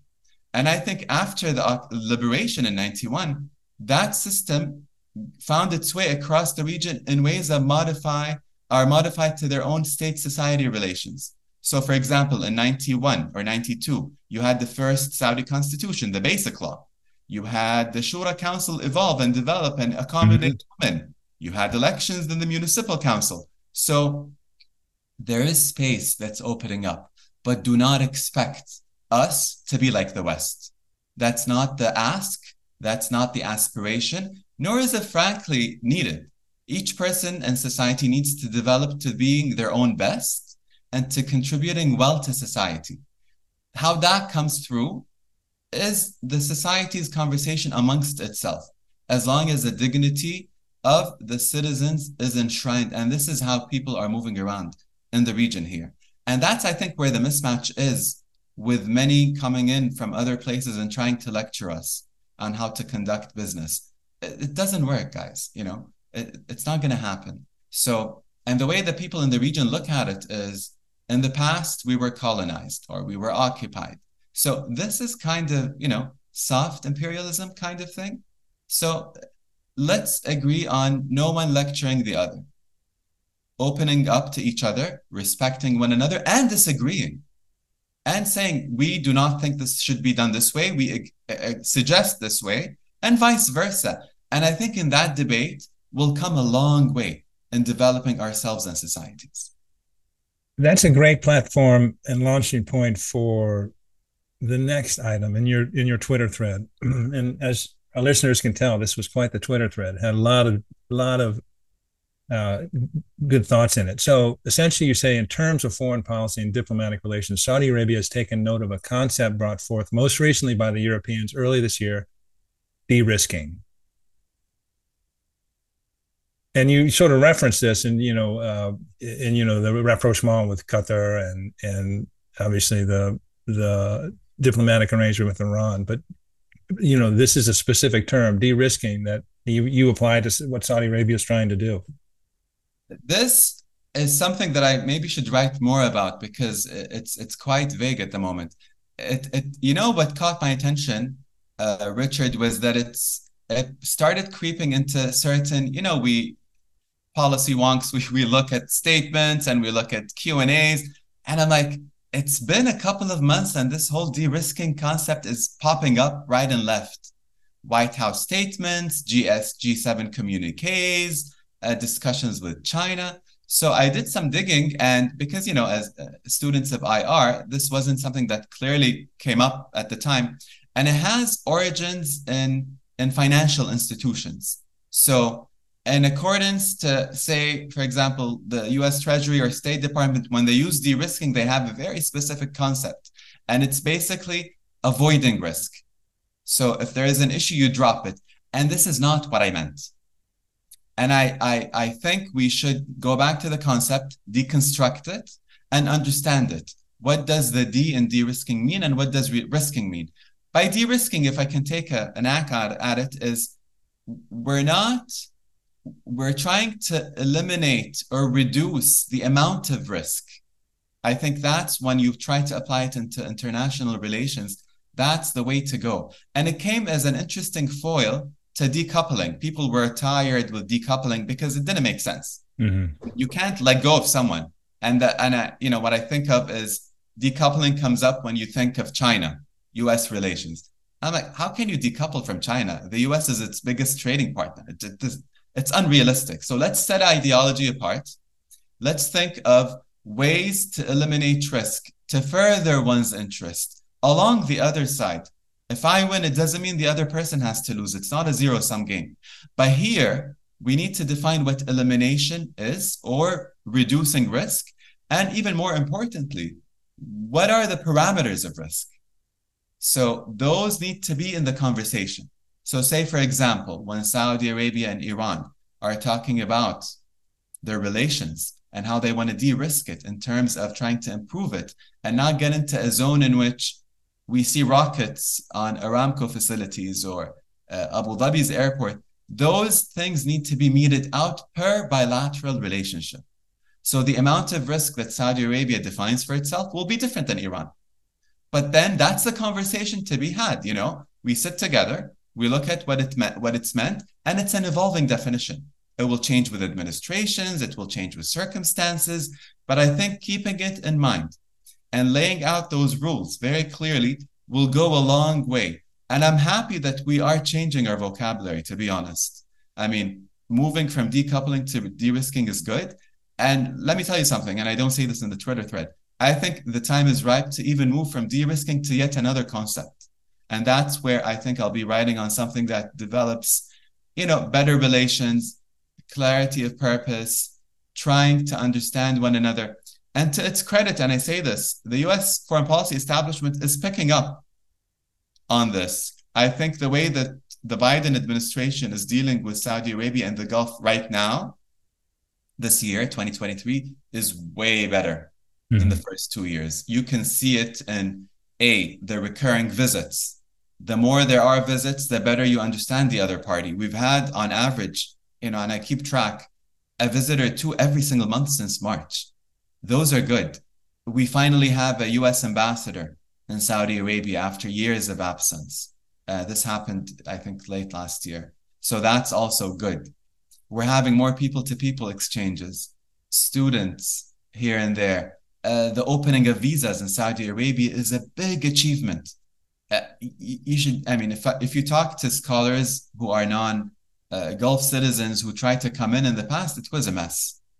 So to their credit, now they're opening up that space. And look, the more exchange with other peoples and nations, the more open you will be. This is something that's, unhidden. It's known. So I encourage that development, and I think it's good. I hope I explained what I meant by de-risking and where we should go from there. Well, it's interesting, and on this show, we sort of launched about the end of 2021, beginning of 2022, and I asked often, when is the U.S. administration going to update its approach to the region? It needs a revamp. It needs an overhaul. You need new paradigms. And slowly but surely, I think the learning curve has gone up, and they are doing better, which leads us to your next point, which is really interesting. And I'm just going to read it just like you wrote it. The craze over Saudi-Israeli normalization is absurd. It should not come first on the U.S. national security checklist when thinking about the Middle East. Now, let me tell you, I wrote this one in early June. Yeah. Uh-huh. And now it's early August, and the craze has gone quadruple, has it? Crazy. That's too much. Come on. Look, I lauded the good elements of U.S. foreign policy. The fixation. Look, America should think of its interests first. And I think, again, as a person who keeps visiting the States, who lived here for many years, the conversation has shifted. Let me tell you, I don't remember seeing people questioning Israel and the aid to Israel and the policies of Israel the way that it's been done in the past year. So I think that's a healthy exchange. not only on Israel, I mean, look, on any American partner and ally who they think is not aligning with their own interests. I think, it behooves Americans to be more open about that because their interests as a country should come first. So now, capture this with me. America is moving into an election year very soon. The economy should be the first. I mean, again, the economy has always been the determinant of the election. The way that the U.S. has been fixated on the Saudi Arabia-Israel thing defies the whole national security of America, of Saudi Arabia, and Israel. Look, without Palestinians in the picture, nothing is going to come through. The 3 years of the Abraham Accords have shown exactly that. So we can't hide them from that picture. That could be on the table. I mean, I'm not privy to those private discussions, but seeing how the far-right government in Israel is acting, they can't even get their own foreign minister to visit Bahrain or the UAE. They keep delaying it because one of their ministers decides, to go on a stroll on the Temple Mount. And this is really insulting to the feelings of millions and millions of Muslims, not only in the Arab world, but across the Islamic world. So those are the things that need to be discussed. And the asks are high, even if what's reported, from the Saudi end. And look, let me tell you, and I was interviewed yesterday on this specific topic. And what I said was, if anything is to be picked up from this, we should laud Saudi policymaking who enabled the Americans, or the administration in particular, to move from framing it in a pariah state mode to now courting it relentlessly in the past few months, as if it's a bride waiting for marriage, Yes. So that shift doesn't bode well for the American U.S. foreign policy establishment. They need to think more broadly of what they need, and they need to think of their own goals. To think that normalization deal will allow them to stop any Chinese-Saudi development in relations, or to place on the security burden on Israel vis-a-vis Iran, that's too much of an ask. So I know that they're exploring it. And, exploring is not bad in itself because it exposes these positions. But I think they need to put things into perspective. Again, going back to Saudi's leadership role, in 2002, in the Arab League in Beirut, Saudi Arabia presented a revolutionary declaration. And I say this because, it shocks me that no one took it seriously from the West or Israel. The API, the Arab Peace Initiative, gave on the table Israel full normalization with 22 Arab states overnight if it grants the occupied lands that it occupied in 1967 back to Palestine, with East Jerusalem as its capital. And by East, we're talking about a divided Jerusalem where both states can claim parts of Jerusalem as their own capital. What's the rocket science in all of this? Why aren't they doing this? So, that just, is a shocker to me, even to now. I mean, it only speaks of them trying to push themselves through. The Israelis feel that they're protected by America, and that's where the Americans hopefully reassess their position and push the Israelis further. Yes, I'm with you 100%. The U.S. needs to focus on its national interests and not really carry the water for Israel in this. And, one reason the Arab, Abdullah, but the Arab peace proposal is ignored is because it would require Israeli concessions. And they seem very intent on trying to get something without giving up anything. And, we can't really be party to that. And I would say, I mentioned early that we like to feature young scholars from the region. Dr. Abdulaziz Al-Ghashyan is just recently wrote a very good piece on the Saudi Arabia and its perspective on the normalization discussion in Arab Gulf states in Washington. And so we'll be looking forward to any of your comments on this. I'm really curious because you're deeply immersed and conversant and expert on Saudi issues, but you're Kuwaiti. What are perspectives, if you can share that, what are perspectives of fellow Gulf citizens of the Gulf of Saudi Arabia, the Kuwaitis, Emiratis. Obviously, they're going to be different in each one, but in general.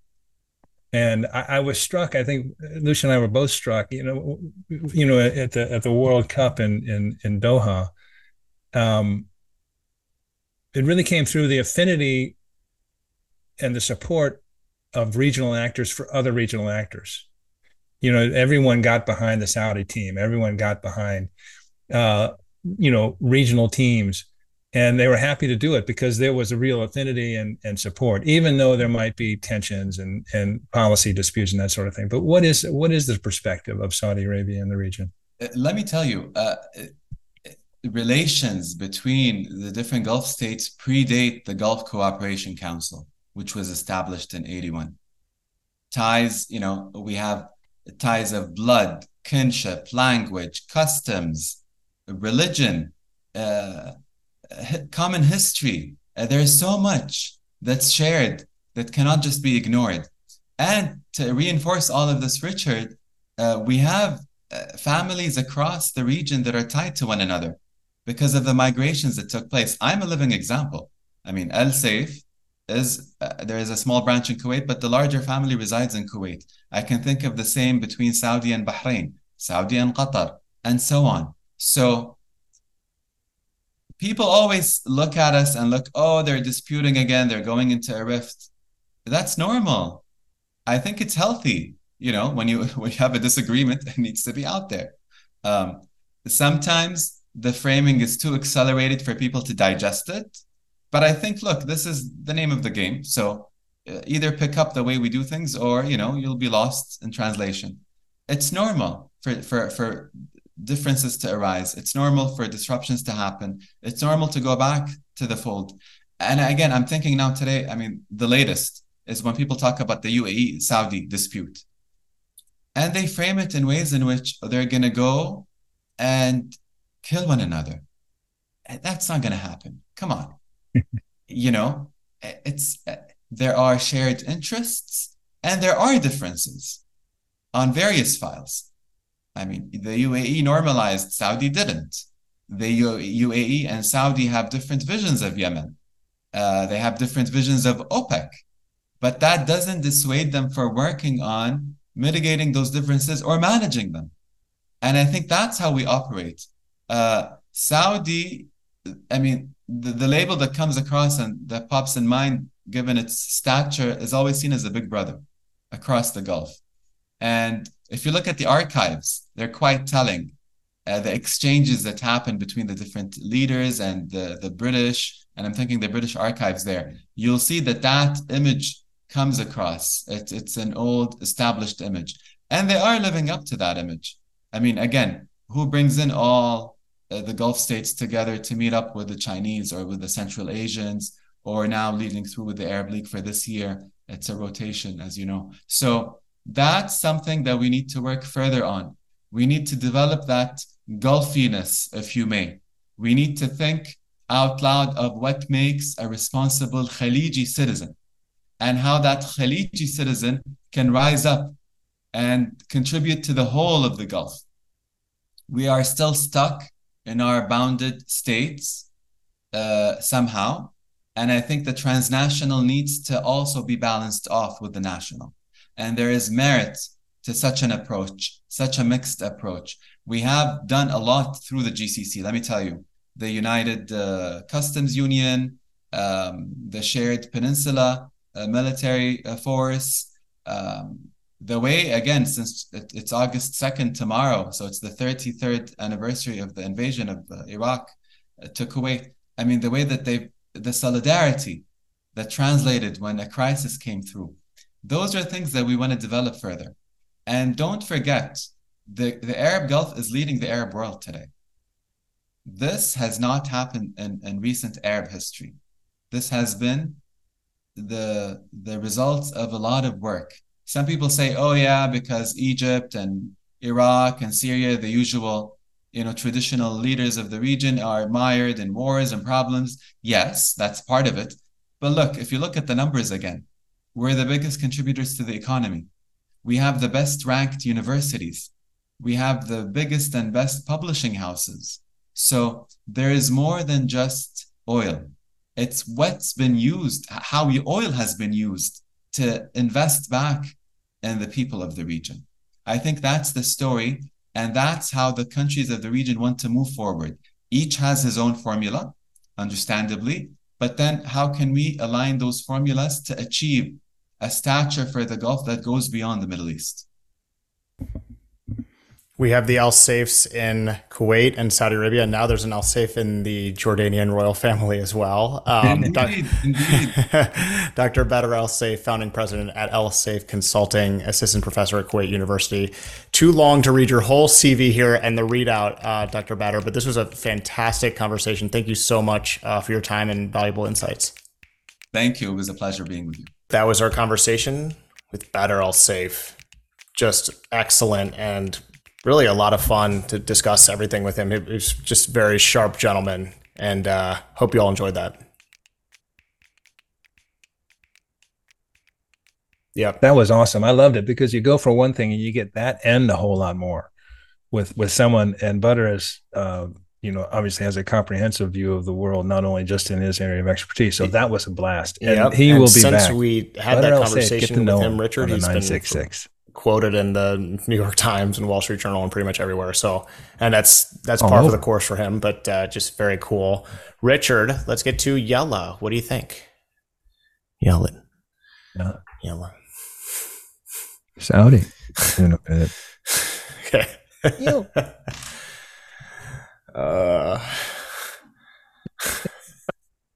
Sorry. Number one, Yallah.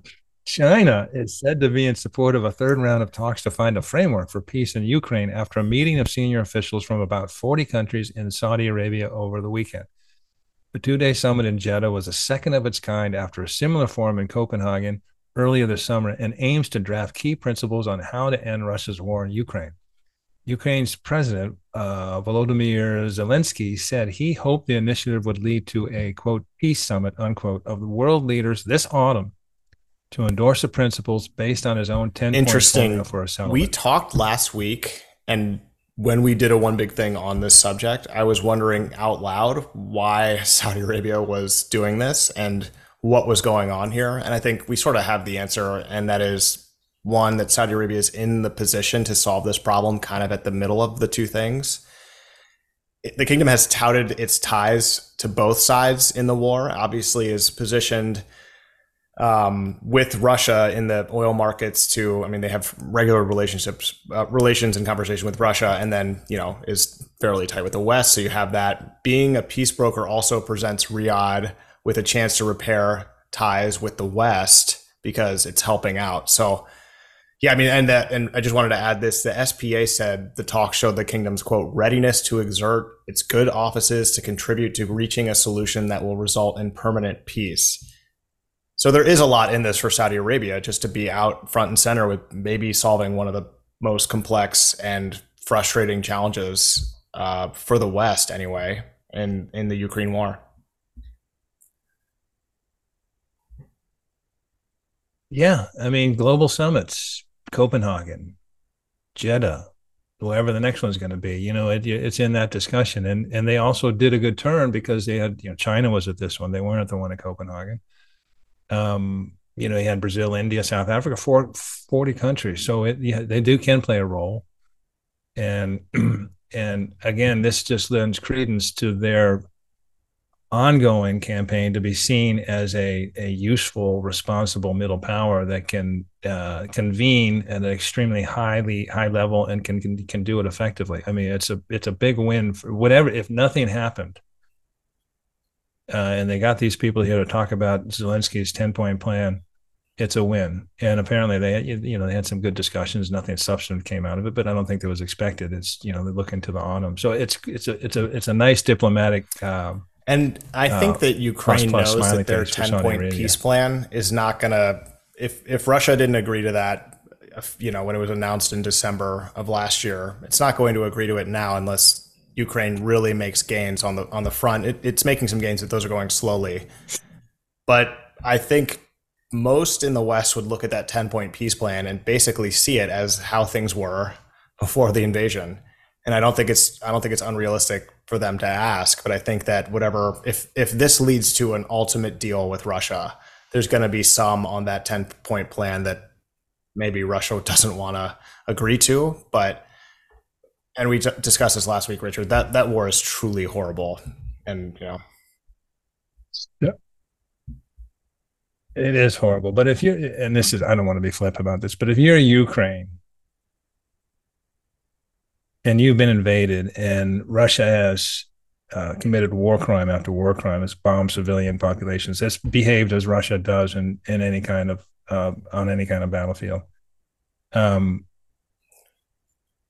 You could care less about a peace plan. I mean, you want to drive Russia out of the southern Ukraine. You want to drive them out of Crimea. Sure. Yep. But it looks good to have a 10-point peace plan. So let's put that out there. Sorry, but in their heart of hearts, and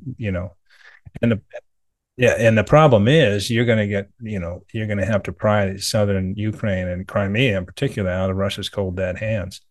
So this is gonna just get ugly. Horrible. I'm afraid. Richard, Yallah, number 2. The long-awaited operation to resolve the issue of the aging tanker SFO Safer, currently decaying off the coast of Yemen, is set to end in the coming days, with over 96% of the ship's oil cargo transferred to a replacement tanker, the Yemeni government said on Wednesday. Moored off the western Yemeni city of Hodeidah, the 4-decade-old tanker has attracted international attention over the past few years after images revealed water seeping into the vessel as corrosion ate away at its hull. Critics, including some Yemeni government officials, argue that the UN is effectively setting another time bomb in the Red Sea by allowing the newly loaded oil tanker to moor in the area next to the deteriorating Safer until the government and the Houthis agree on who will receive the proceeds from the oil sales.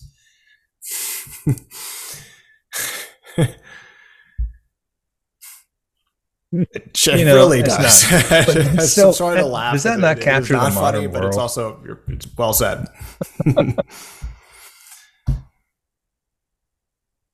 Well, we put this in there because we've covered the SFO Safer, and we know it's an ecological time bomb, and but Saudi Arabia, the UN, campaigning around the world to raise money to remedy this. And they go to great ends, and they finally do it, and somebody's got something to complain about. And the fighting over is around, fight over, of course, about. money. I mean, it's just endless. So, Richard, Hodeidah, I think Hodeidah, it's the type of thing. It's the type of thing you read all the time. Hodeidah. You read once a week because you never really say it out loud. You're like, is it? How does that? Yeah. What is that? Hodeidah. This is also the type of story that will not even be really a footnote in history if it gets resolved. No one is going to thank anybody. No one's going to talk about it or remember it. But if they don't figure it out, it's going to be something that everyone knows about. It's going to be this tragic, avoidable problem. It really does encapsulate just so much about the world today, sadly. Oh, yeah. Yallah, number 3, after pumping tens of billions of dollars into high-profile global investments, the $700 billion public investment fund is accelerating spending at home, often on obscure startups and projects that it plans to own and operate. Last month, PIF said it would start selling milk from camels and dates grown in the region around the holy city of Medina. Before that, it launched a halal meats exporter and a company aiming to make Saudi coffee globally popular. The Saudi government wants PIF to help jumpstart their traditionally risk-averse private sector and improve corporate governance. To boost private participation in PIF projects, the fund created a national development division headed by our friend, former McKinsey consultant Jerry Todd. The state is also spending tens of billions of dollars. Hard to imagine anyone better than Jerry for this position. Right, you're right, Richard. He's a friend. Have had dinner with him and his friends and met with him many times. He's just so smart and he just totally gets it. And the reason why I think this is an interesting piece that you included in this, Richard, is because he was quoted in a piece in Arabian Gulf Business Insight about the PIF being wary of crowding out the private sector, which just shows how aware he is of the challenge of trying to get private sector involvement in things using, I mean, he works the PIF, but also not overdoing it such that it crowds everybody out and they can't get involved in the business world. And, here's just a quote from it. "It's of concern to everyone, and it's something we talk about a lot," he said, adding that the PIF always analyzes the wider impact of any proposals. Quote, "We look at how much job creation the investment represents in GDP growth, but also what role it's playing in the ecosystem. How is it doing something additional? How is it doing something that is going to have an impact beyond what the private sector would do? Success," he said, "is having an ecosystem that doesn't require capital anymore, grows on its own. Getting to the point where in any sector you can just be a passive shareholder, I think, is the ultimate goal." Just brilliant stuff.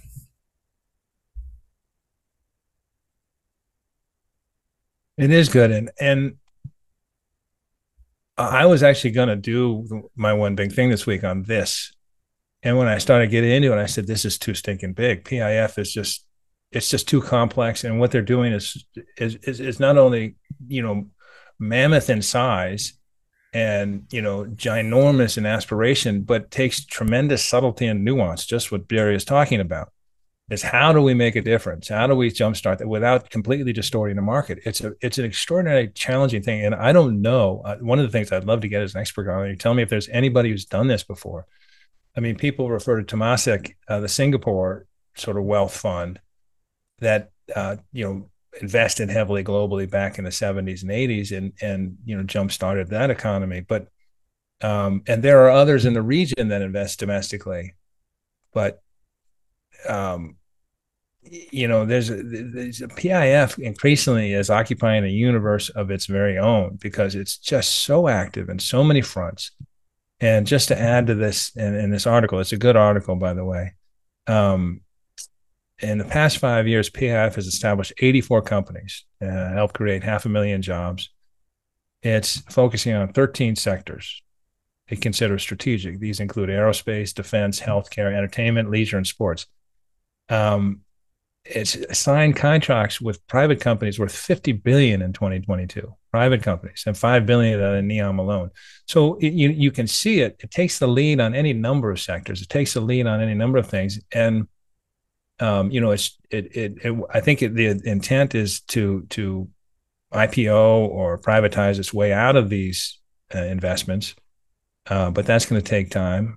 But you can see in any number of sectors, tourism is just the marquee one, where if not for PIF,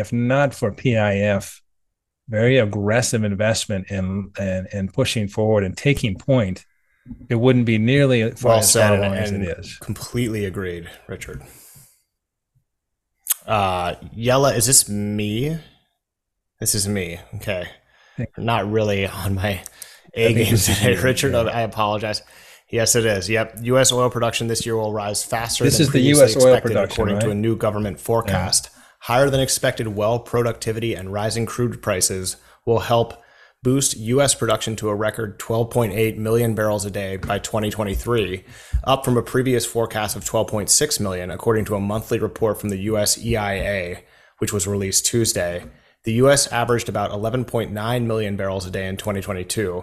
Production in both the U.S. and globally is forecasted to increase further next year.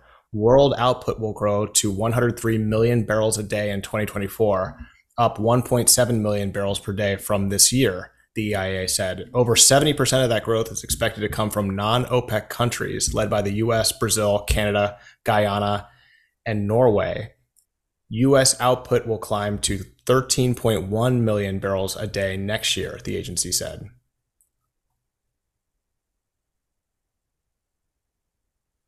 Yeah, this was a factoid. I don't have much to add. I mean, it's taken a long while for U.S. shale to sort of get back to where it was pre-pandemic, and we're here now. And obviously, as we know, I mean, the production didn't scale up like we thought it would because investors wanted some of their money back and get dividends rather than capital investment. But I guess it's all leveling out, and it's interesting in the market. We've talked about that we're not oil experts and how difficult it would be to forecast this market. What the Saudis are looking at, because that was sort of their their downfall in 2014, 2015, was the rise of shale. And here comes shale again into a market that Saudi Arabia is trying to support from the bottom. Very interesting. So this will be interesting. Yallah number 5. IMG has locked a series of international broadcast deals for the Saudi Pro League's 23-24 season. The confirmed deals span over 130 territories, including what has been described as a, quote, landmark deal, unquote, with DAZN, D-A-Z-N, in multiple territories: Austria, Belgium, Canada, Germany, and the UK, as well as Sport TV, Portugal, La 7, Italy, Marca.com, Spain, and Canal Plus, France. Those are all big. Starting from this season, IMG will also produce a live world feed, including graphics and English commentary. The announcement for the deal came just days ahead of the kickoff of the 23-24 season on Friday, tomorrow, August 11th, which will feature 18 clubs and run until May 2024. Canal Plus will air 2 matches a week, while highlights will also be featured in its wider sports programs such as Canal Football Club. And my only question about this, IMG being a U.S. firm, there is no televising. What's up in with the that? US. Because we have only 12 hours left until this league starts. We've been talking about this for, well, it's really been the focus. We've really put it in focus. Ronaldo kind of kicked everything off, but when the PIF started investing in teams, and Richard, you did one big thing on this, maybe it was about 2 months ago, that did really well. And everyone was like, this was awesome. This really put everything together. And now I'm ready to watch some darned Saudi football. And how am I supposed to do that? Like some bootleg feed? We don't get Canal Plus. I hear you. Rural Maryland, so I know. And also if IMG is sort of basically packaging the product, making it pretty and putting it in English. I mean, you've got English, you got all right. So, but and it goes to Austria, Belgium, Canada, Germany, UK, Spain, France, Portugal, Italy. I mean, I guess that works there too, but for most part. But yeah, I hope. Another question I have North American on this. Audience. So the Saudi Pro League begins Friday, August 11th. By the time you listen to this, it will be today. But it's currently 100 degrees Fahrenheit in Riyadh right now at about 10 p.m., maybe 9:30 p.m. on the 10th. We record this and it takes some time to edit. So it's still Thursday where we're recording this. Are they playing these games? They're obviously playing them at night, but they're playing them in 100 degree weather. No problem. Right. Yeah, actually, that was one of the biggest adjustments Ronaldo said. So they must lose like 15 pounds of water during the matches at the beginning of the season. Because in the winter, it's really nice. Kind of an attractive, it's an attractive climate for it, but interesting stuff. So congrats to the Saudi Pro League executives on a very eventful and fruitful offseason of transfers. It should be interesting to see. I mean, to see how many people watch this and to see what the viewership is like, if they can attract the viewership and sell ads. If IMG and these other TV channels can be profitable with ad sales, it's going to be interesting. People are fans of some of these players. So, well, I love it because it's an ongoing thing. We will revisit it for sure. And I also know, without a doubt, that one of our favorite listeners and good friends is delighted that we talk about football and thank you for mentioning golf. We will not be discussing golf. But we do have the streak going, and now that's all we're going to say about it. There isn't anything else to say other than the fact that this was supposed to be today was supposed to be the 966 official. What are we going to call it, Richard? An invitational? It was. I don't know. We got to come up with a name for it. Shankfest. But we were going to play golf today, and Shankfest. House turned into a bioweapons lab / near hurricane that canceled flights. We're pushing it to next week, but if you're interested, we can discuss some of the results from that. Yeah. But we have our annual golf outing, and it was canceled today. Well, I think actually, I'm bringing along an NDA for both of us because there will be no There'll be no That whispers, no long lens shots of us. This is not Trump on a golf course. And, this is, and we can call it the annual 966 Shankfest or whatever we want I to call it. But agree. it And will if we be, film enough of whatever it each other, is, it's Richard, going to there be a might be a blast. good shot from each of us in it. I have a good buddy of mine that I play with. Every time we're like, under a tree, 28 feet into the woods, hitting over a log and off a rock, one of us comes over. Usually it's just the ball hitting a tree and going straight we, back, but occasionally you get an amazing rescue shot on film. You get the art of it, which is good. Okay, enough golf there. Rich, this is number 6. They flew by again. I guess, 6. We're really whipping through them, but Yallah number 6, more than 3,000 Marines and sailors arrived in the Middle East on Sunday in a deployment meant to deter Iran from seizing and harassing merchant ships near the Strait of Hormuz, according to U.S. Naval Forces Central Command. They come aboard the dock landing ship USS Carter Hall and amphibious assault ship USS Bataan, which together can carry dozens of aircraft, including Ospreys and Harrier jets, plus amphibious landing craft and tactical vehicles. These forces belong to the Bataan Amphibious Ready Group and the 26th Marine Expeditionary Unit, MEU. The North Carolina-based MEU is, quote, capable of conducting amphibious missions, crisis response, and limited contingency operations to include enabling the introduction of follow-on forces and designated special operations, according to a release from Naval Forces Central Command. Get some. So we put this in. Nicely done. We put this in just we alluded to it in your one big thing or my one big thing. I don't know. This is something the U.S. can do and nobody else can, and we've been doing it for decades. Securing safe passage on key bodies of water and areas of transit. So. The Fifth Fleet, their area of operations includes 21 countries, the Arabian Gulf, Gulf of Oman, Red Sea, parts of the Indian Ocean, and the Strait of Hormuz, Bab el-Mandab, and Suez Canal. And for whatever reason, Iran has been quite feisty of late, interdicting ships and sort of, poking at, at UAE on islands, poking at Saudi and Kuwait on the Dura gas field.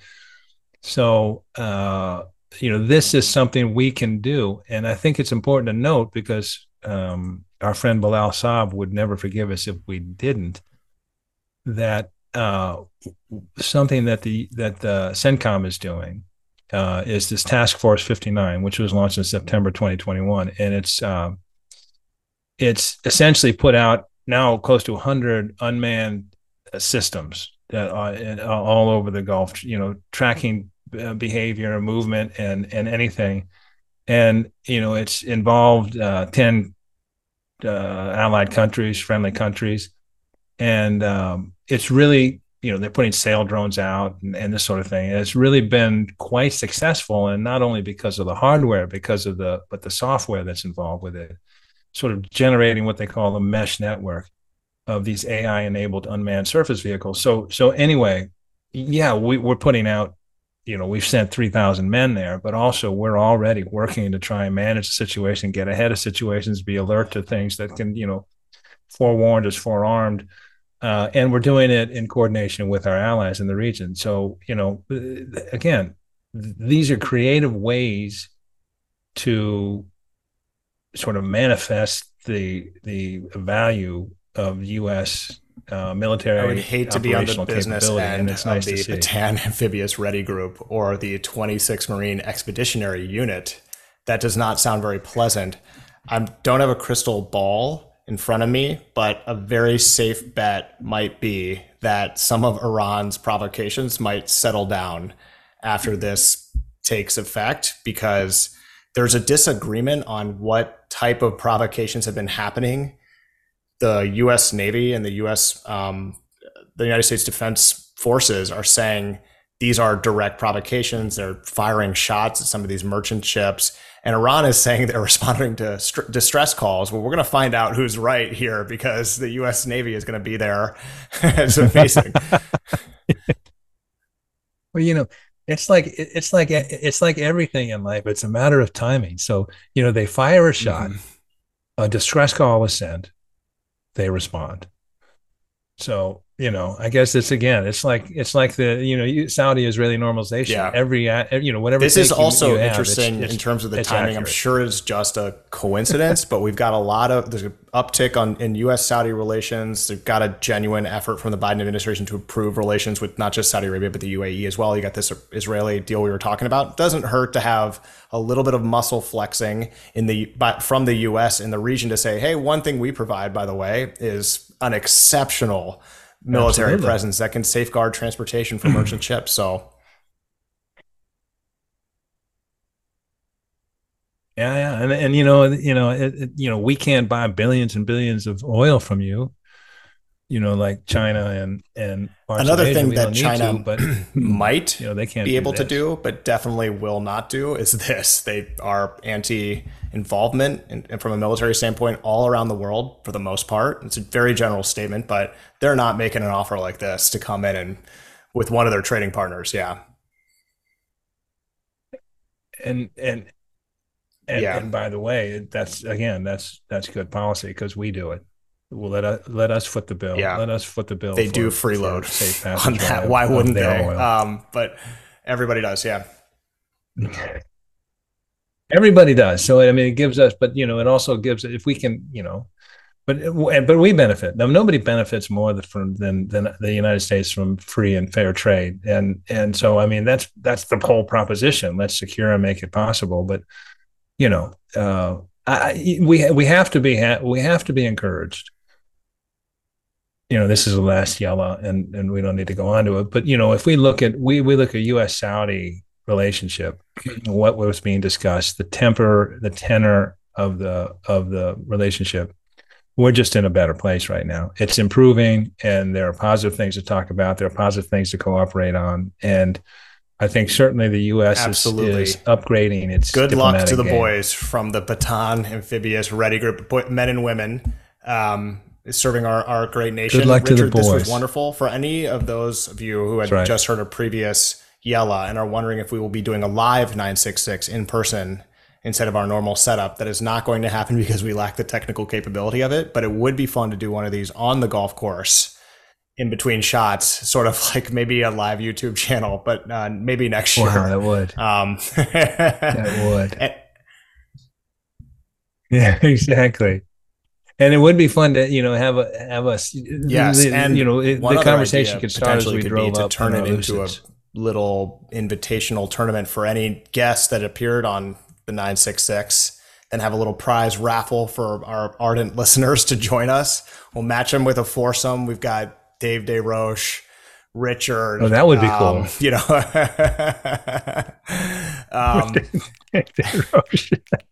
Yes, we did have fun with him at the Live Golf I'd like to golf with you, Dave. In June, I think that was. What a guy he is.